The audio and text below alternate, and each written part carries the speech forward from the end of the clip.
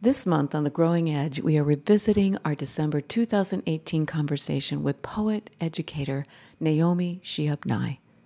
Naomi is a recipient of numerous honors for her work, including a Lifetime Achievement Award from the National Book Critics Circle, the Isabella Gardner Poetry Award, and she is currently the Poetry Foundation's Young People's Poet Laureate.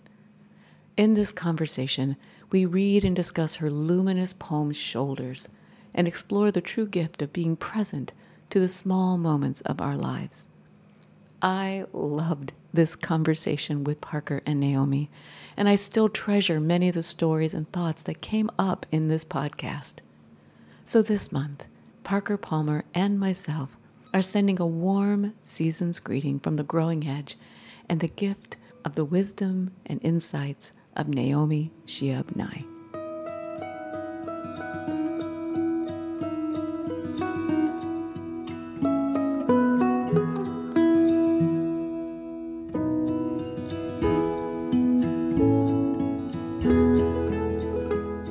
Welcome to The Growing Edge, a podcast to explore how life forever invites us to grow into new challenges, new adventures, and new opportunities.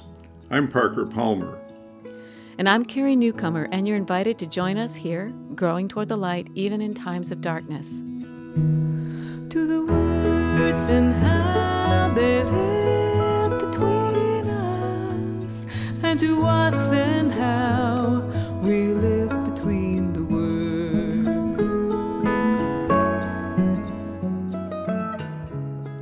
Well, Carrie, this is an exciting podcast for us because we have a special guest, and we're going to introduce her in a minute. Just thrilled to have Naomi Shihab Nye with us. But before we begin our conversation with Naomi, I'd like to go ahead and read our December question of the month. In many traditions, December is the doorway into a holiday season, a season of giving and receiving gifts. We're talking about gifts of grace, gifts of the mind, heart, and spirit, the gift of life itself, not the kind of commercialism that can make the holidays less than holy days. So our Growing Edge question of December is, what gifts of life have you received during 2018? And what gifts of life do you want to give to others in the days, months, and years ahead? So with that question in mind, I'm just delighted to have a chance to introduce Naomi Shihab Nye. What I'd really like to tell you about is the way we met about a year ago this time out in California. I'd like to tell you about her sense of humor, her great laugh. You'll learn more about that as this conversation goes on. But just in case there are one or two people out there who aren't familiar with Naomi's wonderful, wonderful work in the worlds of poetry, prose, and teaching, let me say just a few things which we will also post on our website in more detail. She's currently completing work on 2 books of poems, which will be out next spring, one called The Tiny Journalist, and the other called Castaways for Our Time. The first one is about a remarkable young journalist in the West Bank of Palestine, and Castaways for Our Time is actually about trash, which is a very important topic these days. These books embody 2 lifetime passions that Naomi has carried with her. She's a great advocate for justice of all oppressed and unfairly regarded citizens, including Palestinian people, and she's a great advocate for civic responsibility, as in attempting on a regular basis to tidy up your own neighborhood, both actually and perhaps metaphorically. Recently, she's been doing what she's done all of her adult life, writing, visiting places to conduct workshops and give presentations. This past year, including Texas State University, Tassajara Zen Mountain Camp in California, 1440 University in California, where Naomi and I met, and the Arab American School in Dearborn, Michigan, the American School of Dubai, and the American International School of Muscat. And just one final word, she believes poetry calms us down and gives us energy at one and the same time.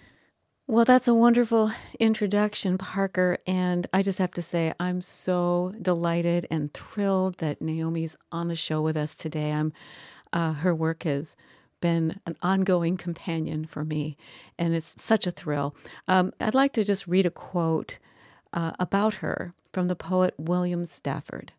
And he said, "Her poems combine transcendent liveliness and sparkle along with warmth and human insight. She is a champion of the literature of encouragement and heart. Reading her work enhances life." So welcome, Naomi, to The Growing Edge.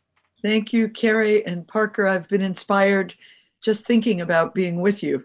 And William Stafford has been one of my lifetime heroes. He was very generous to me to say such a kind thing. Well, thank you. I thought perhaps we could begin. We'll be talking about gifts and different kinds of gifts, but I would like to start with a poem that I think is a gift to the world, but has been a personal gift to me. So would you be willing to read the poem Shoulders? I would love to. Thanks, Carrie. Shoulders. A man crosses the street in rain, stepping gently, looking 2 times north and south, because his son is asleep on his shoulder. No car must splash him. No car drive too near to his shadow. This man carries the world's most sensitive cargo, but he's not marked. Nowhere does his jacket say, "Fragile, handle with care." His ear fills up with breathing. He hears the hum of a boy's dream deep inside him. We're not going to be able to live in this world if we're not willing to do what he's doing with one another. The road will only be wide. The rain will never stop falling. Thank you, Naomi. I have a vivid memory of the very first time I read that poem and how it moved me and touched me and how I knew that I had found a text to use in my own ongoing efforts to call myself and other people to citizenship, to responsibility for each other in this society. Because the gift of love that the Father gives the Son in Shoulders is, I think, the core gift that we're all called to give to the world. The best gift we have to give each other is ourselves. But before we get to that notion of gift giving, it seems to me we have to talk first about gift receiving. Because at this level of life, if you can't receive a gift, if you don't know how to receive a gift, there's no way for you to give it to others, or so it seems to me. So if we think about the work you do and the work Carrie does and the work I do as people who mess about in boats called poetry, songs, and prose, how did that poem come to you? You know, I love the boats that you mentioned, our words as boats. And I think about how factual the poem was. One thing I decided to leave out of it was the fact that I was also carrying my son, my sleeping, very heavy son at the time, I think he was 3, on my shoulder as I walked down the street, when I became aware of a parallel activity on the other side of the street. And somehow it gave me a great sense of comradeship with this other father whom I didn't know, with our heavy sons sound asleep upon us. I had a feeling of renewed vigor. Yes, I can make it home, because I had been feeling quite tired and he was so sound asleep, I didn't want to wake him up and make him walk. And another thing I left out of the poem, and looking back, it's interesting to think about it, was a UPS truck which was delivering large packages to my neighbor's house, and they were all marked "Fragile, handle with care." So suddenly there was a spark as if in the air over my head, that whatever was in those packages was not as delicate and precious as what this unknown man across the street and I had in our arms. So those were the elements which combined to cause me to go inside, place the son down on the bed, and start writing the poem. I'm just intrigued with, first of all, the kind of literal quality of that scene, which came to me when I first read the poem. I think that's one of the reasons it's so powerful. The reader can imagine herself or himself right there doing that and watching out for the splashes from those trucks. What I want to know is, I've heard Carrie talk about getting an inspiration for a song and then having to chase it before that inspiration flies on to some other songwriter. I've always loved that description. So what's the feeling of suddenly those pieces coming together like lightning strikes in your heart and your mind? Well, in my case, I often sit down as close to the moment of the spark and take the notes, and then I go back to it soon after and strike out whatever I feel is extraneous to the scene. And so in that particular instance, I just decided that having two boys and two parents and this truck and the delivery man, it just became too many people. I wanted any reader to focus on the one boy on his father's shoulder, the other person whose name I'll never know. That was what really had for me, had awakened me to the gift of that moment. And, I think sometimes we let things linger on, like, oh, that was a nice thought, I'll do something with it later.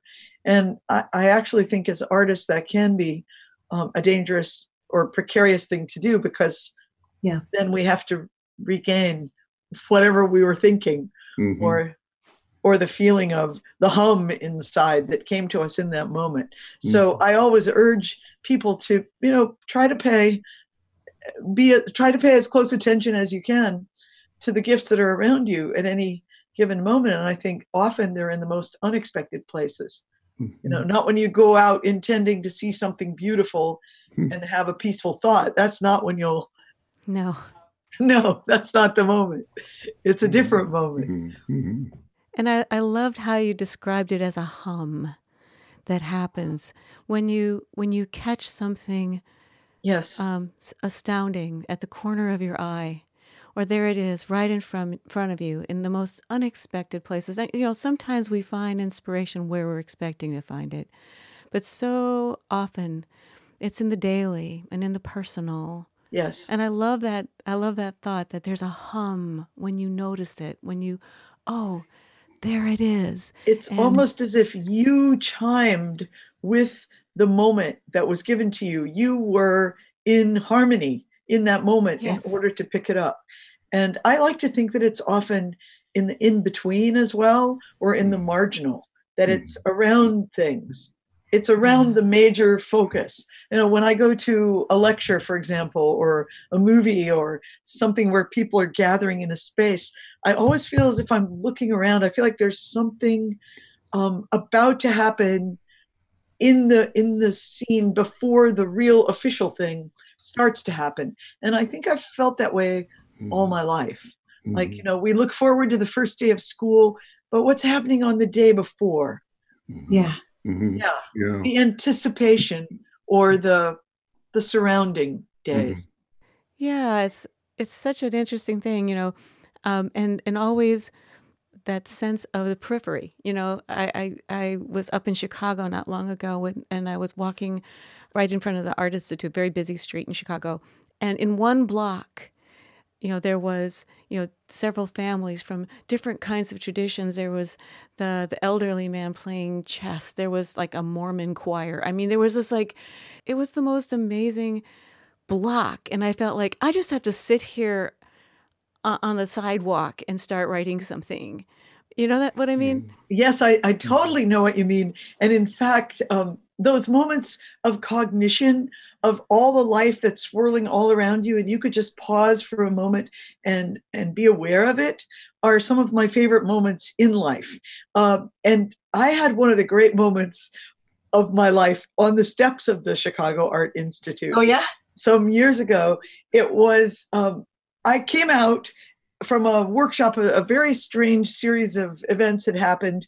So I came out on the steps to wait for a ride. And I became aware that a man on the steps was saying something loudly and repeating it over and over. And he had a resonant, beautiful voice. And it was one of those instances where you hesitate to move closer to him, but you really want to know, what is that guy saying? So I sidled over to him, and he was putting his hands out and repeating this line over and over. I hesitate to say this to such a small audience, but every day is my favorite day. That's beautiful. And I just thought that was like the holy man of my year. I mean, that to me was the greatest gift. I instantly pulled out my notebook and wrote it down while I was still standing next to him. I smiled at him, but he wasn't smiling at me. He was just speaking sort of to the air and repeating those exact words over and over again. And what a blessing in that awareness that every day, wherever you are, whoever you are, it better be your favorite day, because one day you won't have any. So that's take exactly it now. right. That's exactly right. I felt as if he healed all the weird things that had gone on in my previous days. In that moment, everything became fine. Well, it's a beautiful summary, actually, of how I hear you living in your poetry so often. I want to go back to that street scene for a moment, where you're in the rain with your child and you see a father across the street with his son. There's so much in that story that jumped out at me about about receiving gifts before we can give gifts. One, to say the obvious, is attention to the ordinary, attention to what's happening right here, right now. If I put myself in that scene, I might have been very concerned about staying dry, about keeping my child dry, and wondering why am I out in the rain? I need to be home in a warm, dry place.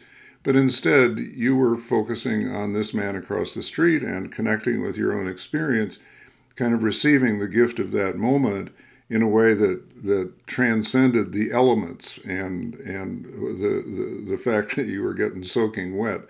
The second thing I heard was the capacity to know that you had to go home, you had to sit down, you had to bring years of craft, really, to bear on deciding what stays and what doesn't stay to turn this into a poem.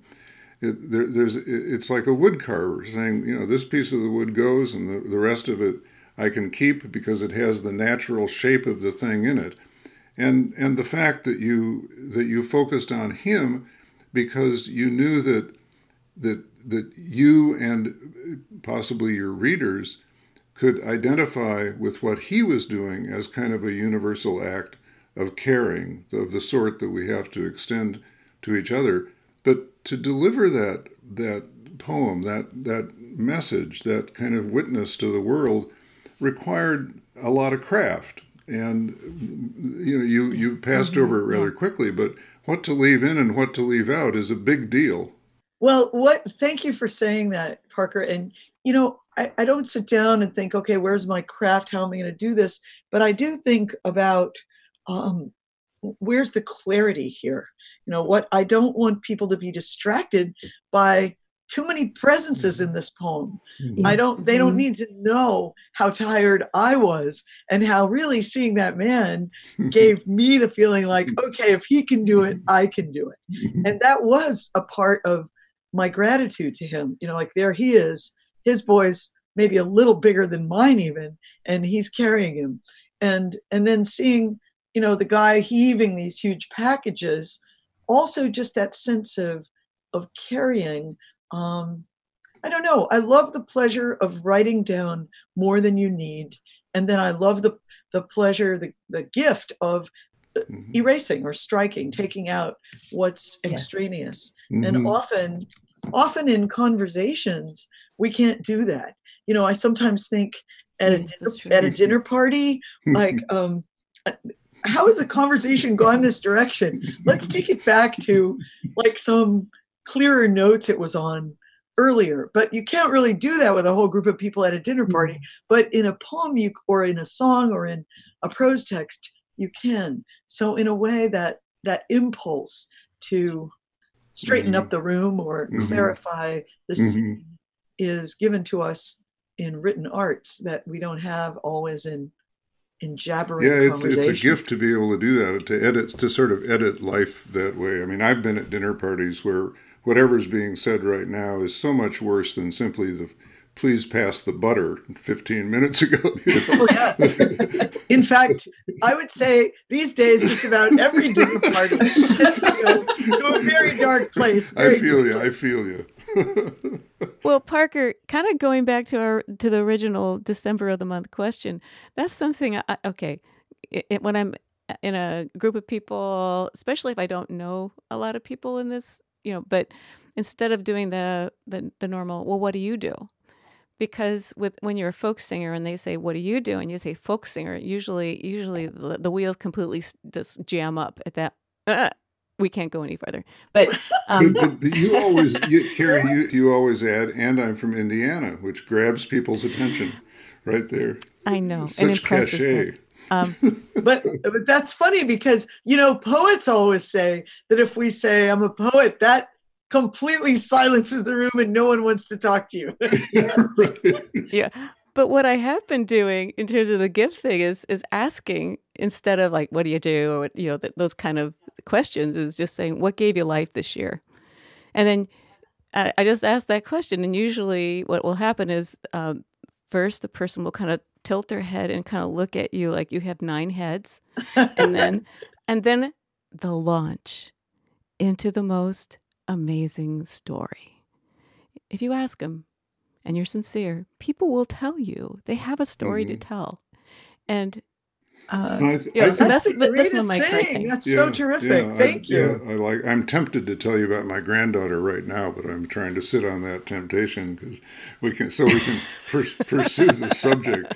But in a way, I think that takes us to the next question we would like to explore, which has to do with the gifts we give to each other in a society where there are now so many, not just divides, but fractures and kind of small civil wars within families, within neighborhoods, within churches and other religious communities and so forth and so on. We all know that story.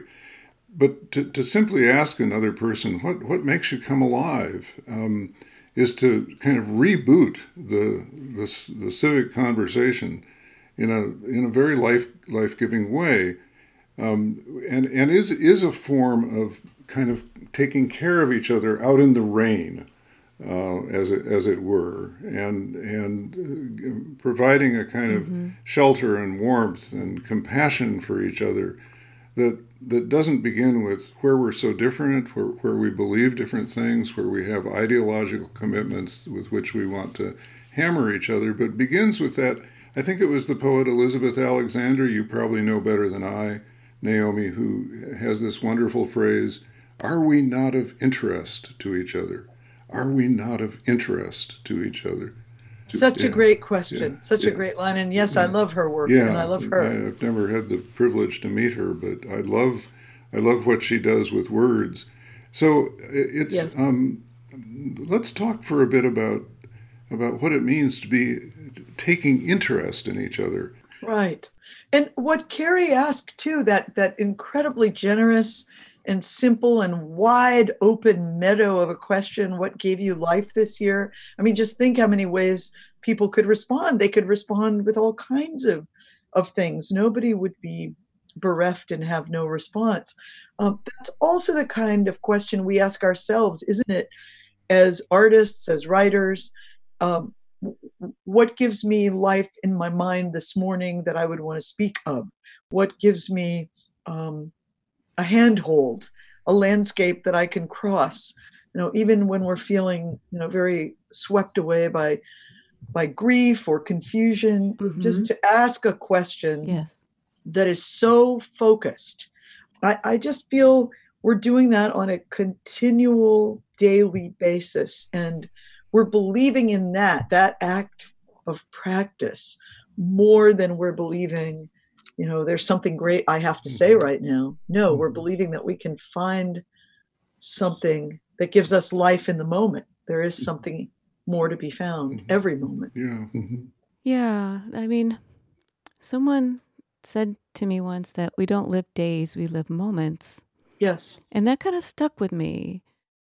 And finding something in that moment is one of those practices. I think it's so hard for so many Americans who think about life in terms of living large. And of course, you live in Texas, Naomi, where living large, I've always understood to be a big deal. And it's hard for us to value the little things. It's hard for us to treasure that particular moment on the street or in ourselves. And I always think that sort of the capacity to give gifts loops back to my openness of heart to my own need for small gifts in my own life. If I don't understand that, how could I possibly understand it in the life of another person? And one of the things I've written and talked about in my several deep dives into clinical depression was a therapist who told me, he said, I know you feel like you're making no progress at all, but in fact, like the overall curve of your life is downward, downward, downward. But if you will keep a journal of tiny, tiny accomplishments, you will find that day by day, it may go up a little and then down a little, but overall it's going to be going up. He said, for example, what time did you get out of bed this morning? Because in that state, it's hard to get out of bed. And I said, well, I got out of bed at 11 o'clock in the morning. And he said, well, if tomorrow you get up at 11:15, write it down and count it as an achievement. I actually started doing that. And then when I got well, as I am today, I keep valuing those small things in a way that I didn't before I had that experience. That's kind of awakened me to other people's need for small things. The server in a restaurant who needs a simple word. You've made this dinner so enjoyable for us. Thank you so much. Just little things that make people glow. And I think too, sometimes people aren't aware of the power of their own gifts. Sometimes we are, but there are gifts. And so it seems kind of normal, Doesn't everybody do that? And, but not always. That's not the case. And so sometimes it takes kind of embracing what it is you do and what you do well and, what you've practiced and gotten better at and just who you are by nature and what a gift that is to other people. I think sometimes we miss just how powerful those gifts of our nature really are. One of the things I really love about your poetry, it's so often is so close. It's so human. There's that father, and he's holding this boy so tenderly. And it's just like this moment that you just see the gift between that son and that man, and the true gift it is that you're able to see that moment and then tell us about it. It's like, remember what it feels like to have a baby's head on your shoulder, the weight of it.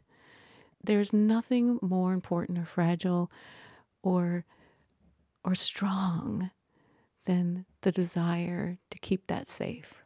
That's a gift to ourselves and a gift to others.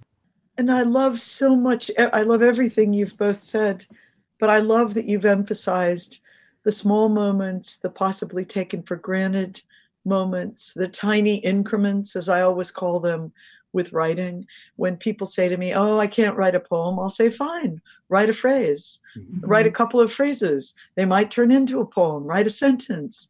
One time at Tassajara, we had a little project where we just wrote one sentence on the same piece of paper every time we sat down on our pillow in a circle, and then we wouldn't look at that paper again until we came back to the circle. Then we'd write down another single sentence, and always reducing it. I think we become so greedy in some ways for something larger, a big accomplishment, when these small little things, these moments, these increments are all around us all the time. It makes life so much more fun. It makes life so much more joyful. It liberates my spirit to start counting the little things. I mean, I'll be 80 in February. I can remember when I was 40 and the idea was to make a big impact on the world.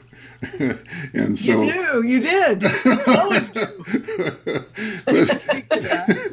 But I've learned that, the big impact comes from a million little things that you collaborate with other people in. And that makes my life so much less type A and so much more worth living.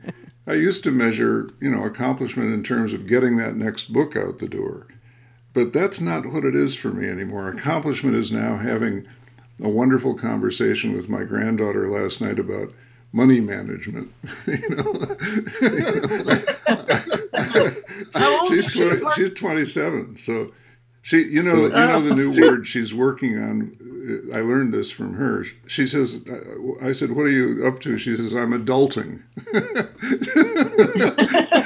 That's a new word for you. There's a poem in there, Naomi. So she came to our door a couple of weeks ago and she said, this adulting thing has been going pretty well, but I just figured out that my driver's license has expired. So I need you to take me to the Department of Motor Vehicles. I just thought that was a hoot. But, it's just, I feel liberated and every day is so much more worth living because I can't get a book out the door more than once every 4 or 5 years. But I can have that little conversation with somebody several times a day. Right. That's beautiful. And, I think a lot about trying to remember or trying just to notice what we could so easily miss. Yeah. And I've thought about that all my life. I was never really a person who thought about, big goals, big ambitions, or I didn't like to think in terms of the next big project, but I did like to think of paying a little better attention than I would otherwise. Mm-hmm. And yeah. So since you mentioned your granddaughter, I'm going to mention my grandson. He is 2.5. The other day, it was cold and rainy outside, and he was kissing the windows of our sun porch on the back porch. And I said, what are you doing? And you could see these little lips lining up. And he said, I'm kissing the windows because Michael is out there. My husband's studio is in the backyard. And I just thought, there is not going to be a better poem today than that. That is amazing. To kiss the windows because the person you love is in that other building. You can't even see him. Yeah. And I thought, wow, that's what we need to do. Like when our plane takes off, we need to kiss that window and look down on our city and all the people we love. Yeah. Or even looking out the front window, strangers going by on the street. Yeah. Just kiss that window. Yeah, because the whole world is out there, right? The whole world is out there. It's sort of back to shoulders again, carrying one another and thinking of one another, even when that other person is not visible. Yeah. And the poem is kind of a kiss on the window. Yeah, it is. Yeah. It really is. And the song, song is as well. Yeah, and I think I've always felt about your work whenever I encounter it, whenever I sit with it and read it, and there's a lot of kissing on the window happening. That there's this sense of, yes, people are incredible. They're bewildering and they're disappointing and they're stunning and they're beautiful. And I've always gotten this sense from your work that there's this love. I mean, just this love for the natural world, but for our human landscape, individual landscape, but also the community landscape. And I've always really just loved that. Thank you, Carrie. I feel that from your work, and I feel that from Parker's work.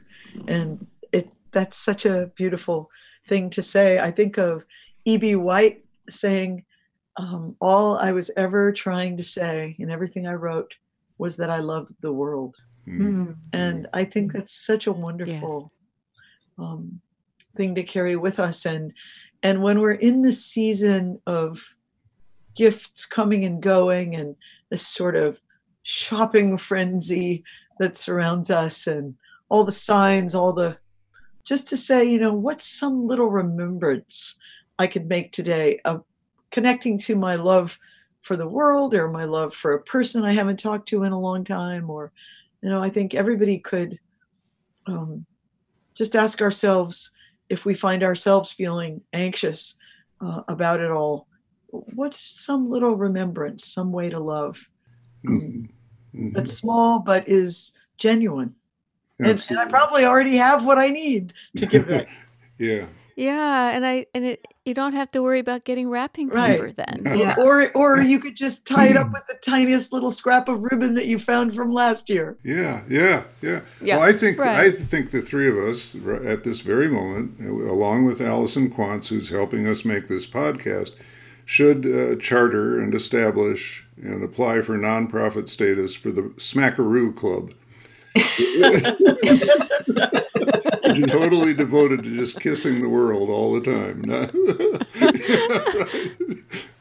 I'm going to be thinking about that image. The wisdom of children between 2 and 5. Is extraordinary. When another granddaughter of mine was 6 at Thanksgiving several years ago, we asked her to say the grace, and the first thing she said was, "I am grateful for the earth, because without it, we'd be floating in space." And I just thought, she is so right. And there's so many adults who miss that. Yeah. Don't you both think about people sometimes who have no access to children in their daily lives? I think about that a lot because I think if we do have access to children, people in our families, neighbors, kids we know, people we work with, it's just such a gift to be in their light. Not to have that access, it's unthinkable what it would be like. And even those little encounters. I remember I was on a flight, and I was sitting next to this very young mother, and she had a little boy who was just a handful. He was sweet, adorable, but he had lots and lots of energy. And she had a baby, a little girl who was maybe 2 months, like 3 months maybe. And so she's trying to juggle all that, and there I am, and I'm just sitting there, and she doesn't know me, and I'm watching all this go on. And finally I just look at her and I said, "I know you don't know me, but I love little babies, and I've had one. So would you like me to hold the baby?" And she just goes, "Yes, here."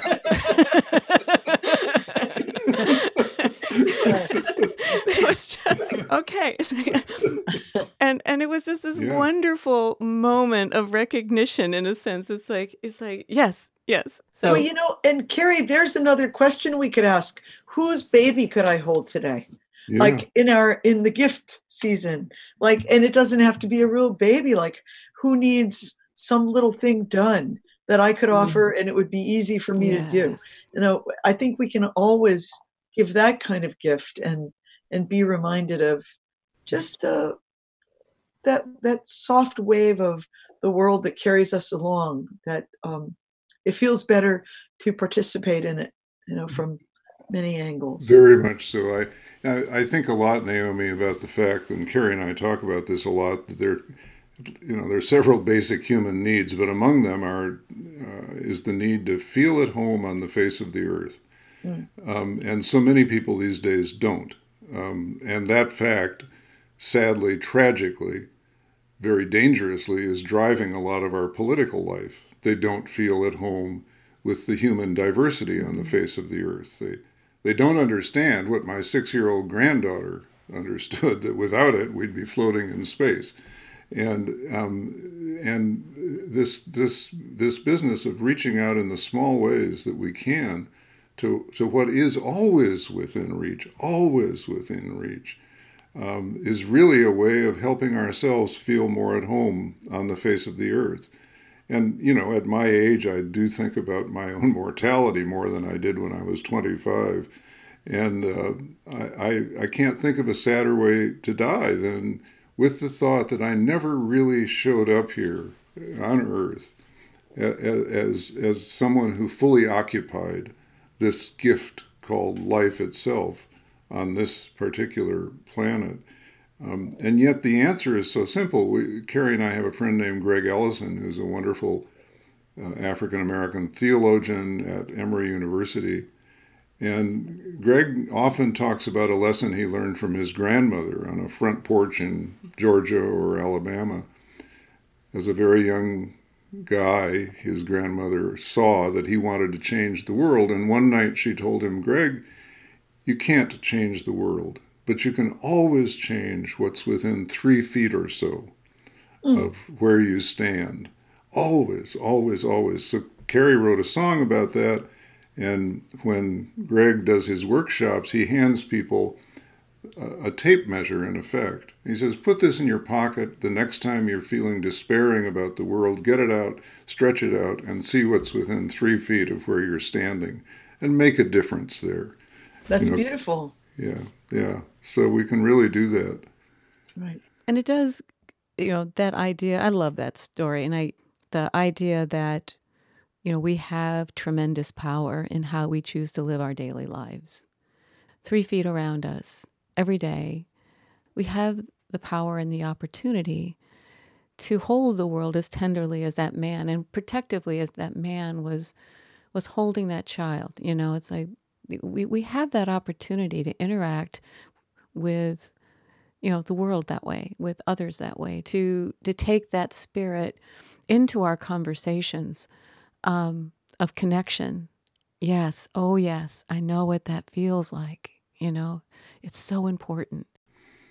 I'd love to ask Naomi a question. I'd like to ask you a question about how you understand in the times that Carrie just described, very troubled times politically, socially, economically, globally. And I know how deeply engaged you are with many of those issues. We've talked a fair amount here about what all of us, no matter what our walk of life, can do to give and receive the gift of simply being present to one another, witnessing to each other, kissing each other through the window. I'd like to talk a little bit about how you see the responsibilities and opportunities and challenges of people who have a more public voice, like poets and novelists and songwriters and people who write nonfiction. I know that in recent years I have felt a growing responsibility to use my voice in ways that aren't always popular. Sure.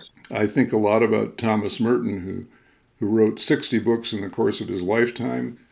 After he died, he published another 60.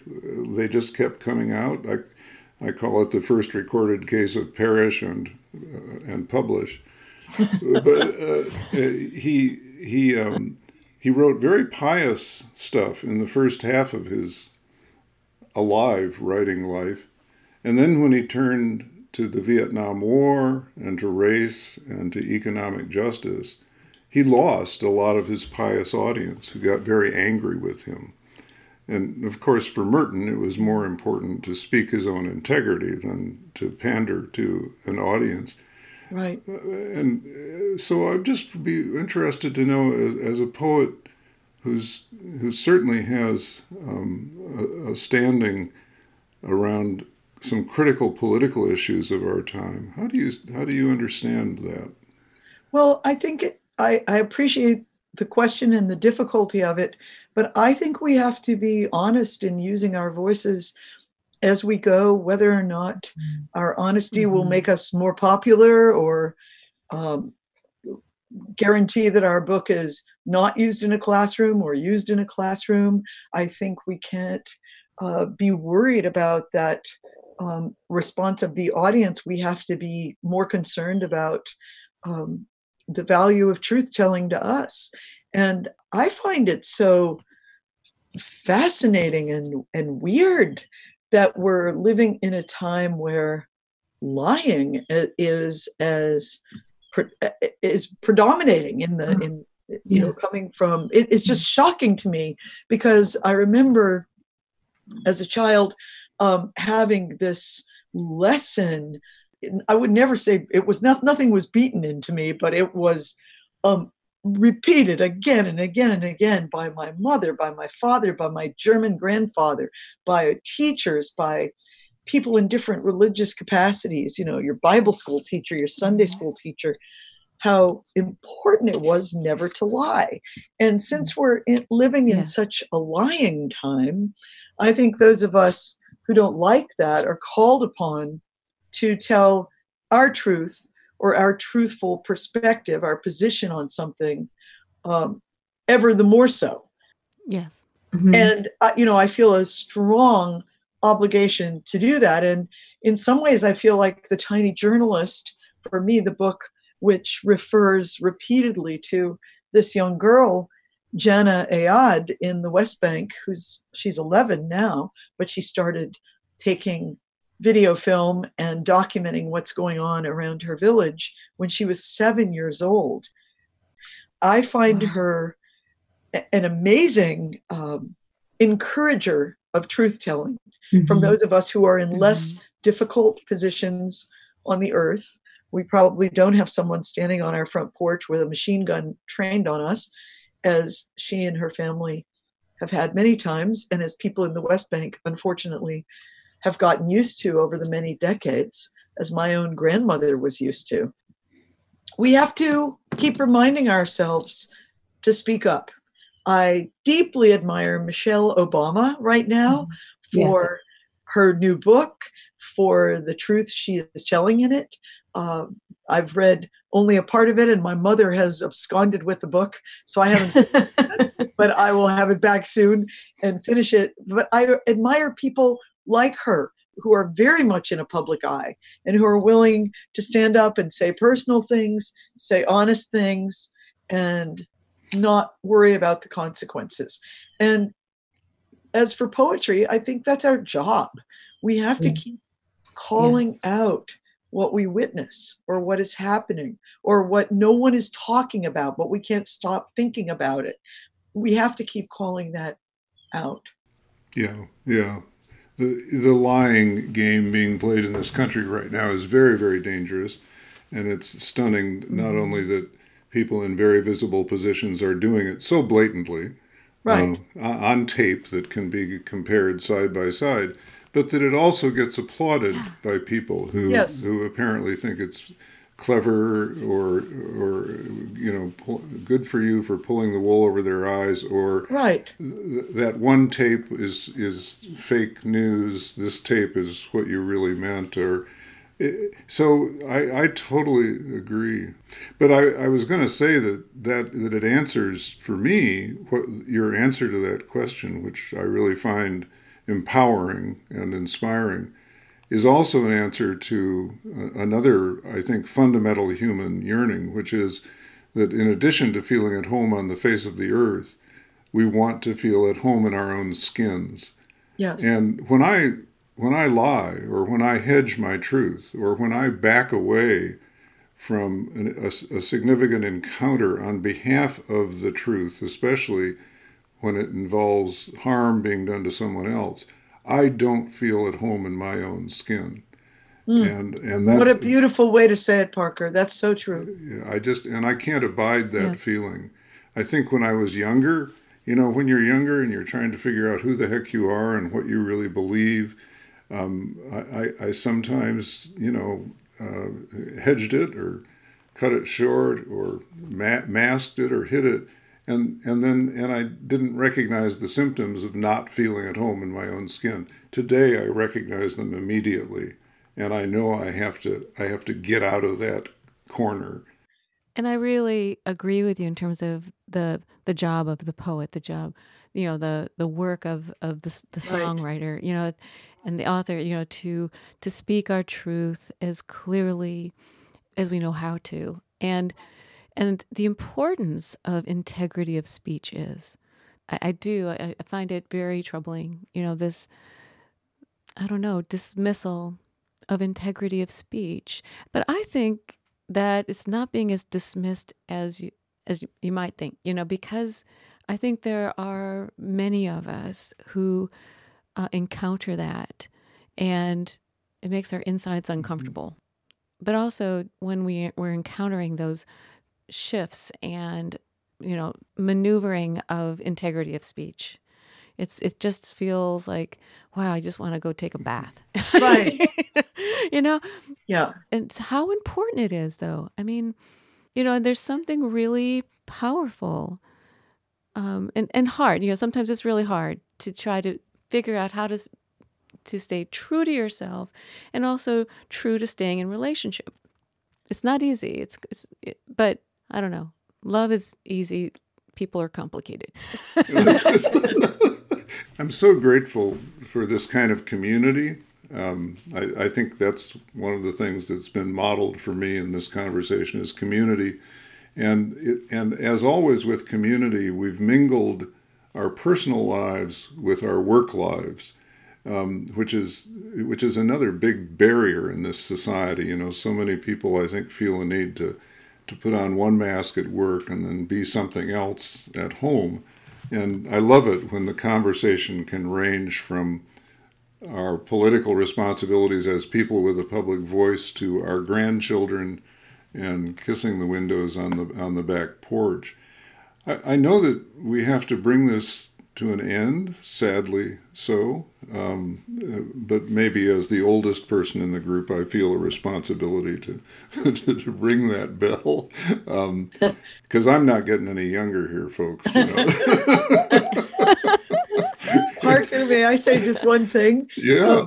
In the beginning, when we started talking about having this conversation, you referenced a poem of mine I had sent you that's called "Are You Ready for Christmas?" which I mentioned was a question I always dislike about this season. Like, what is readiness? Yeah. What is ready? What does that mean that you bought all your gifts and they're all wrapped?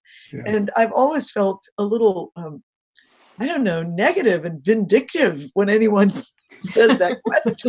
It's not a very good way to feel because you get asked it a lot. Yeah, ho, ho, ho, it's Christmas time. I know. So being with all three of you has caused me to feel like we could just say, sure, I'm ready every minute. I'm ready for any holiday, you name it right now. Let's have it. That's great. Let's do it. Let's do it. Any tradition, any holiday. Absolutely. Y'all come. You all join in. We're completely ready. So I'm gonna ask for each of us to mention one or two takeaways from this conversation. Maybe things that we ourselves are going to go home with, as it were, that has come from this wonderful, wonderful opportunity to be together online and in spirit and heart and mind. Oh, thank you. May I go first? Oh, please. Well, I so honor the fact that you mentioned your hard times, and when a therapist, a caring friend would say, just measure the tiny progress, I will carry that forever. That is so powerful, Parker.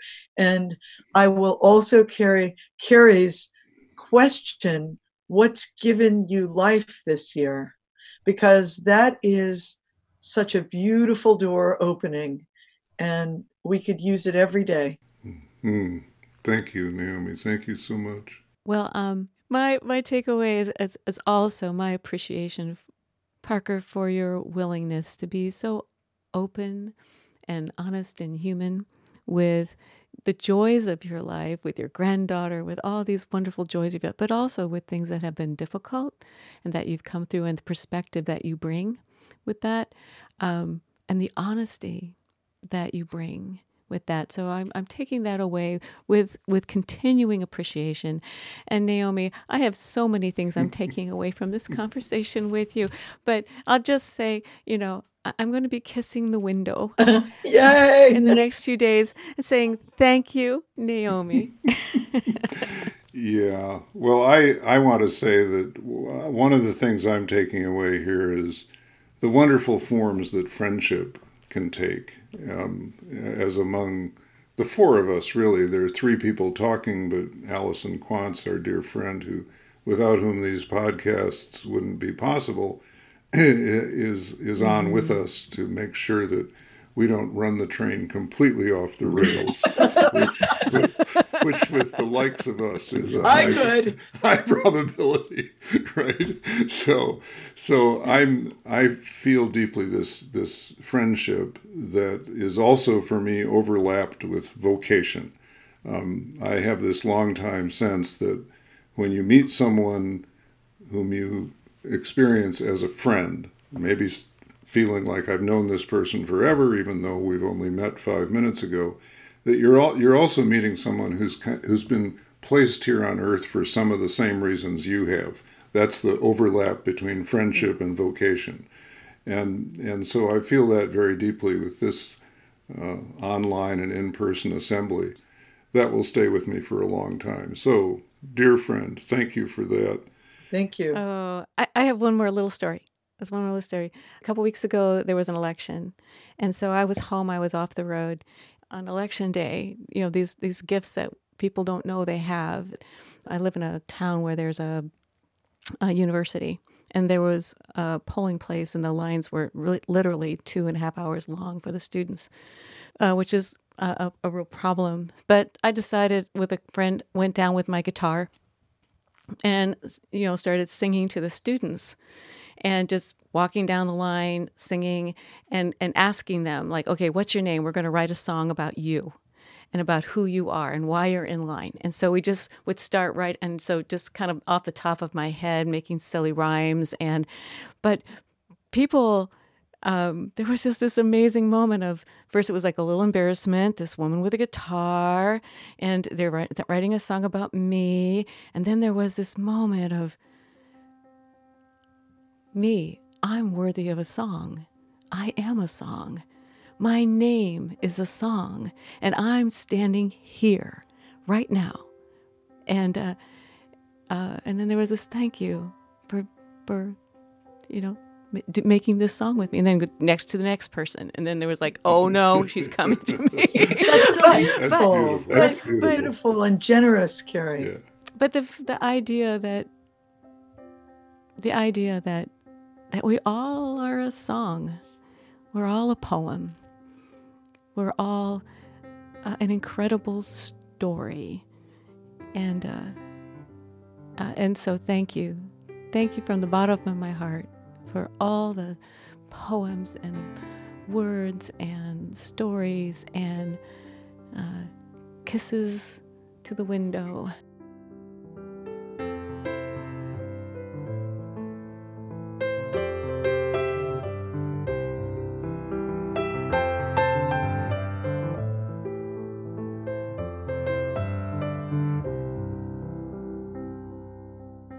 You've been listening to The Growing Edge with Carrie Newcomer, Parker Palmer, and this month, Naomi Shihab Nye.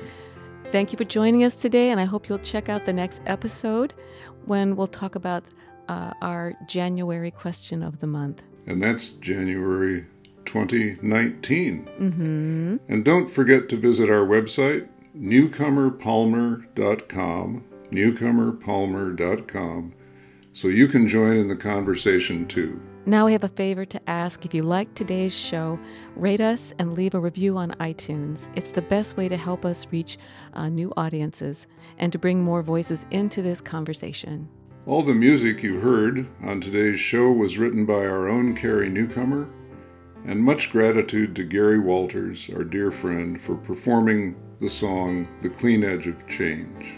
And wild appreciation to Allison Quantz for creative envisioning, direction, production, and oh yes, she is a gift.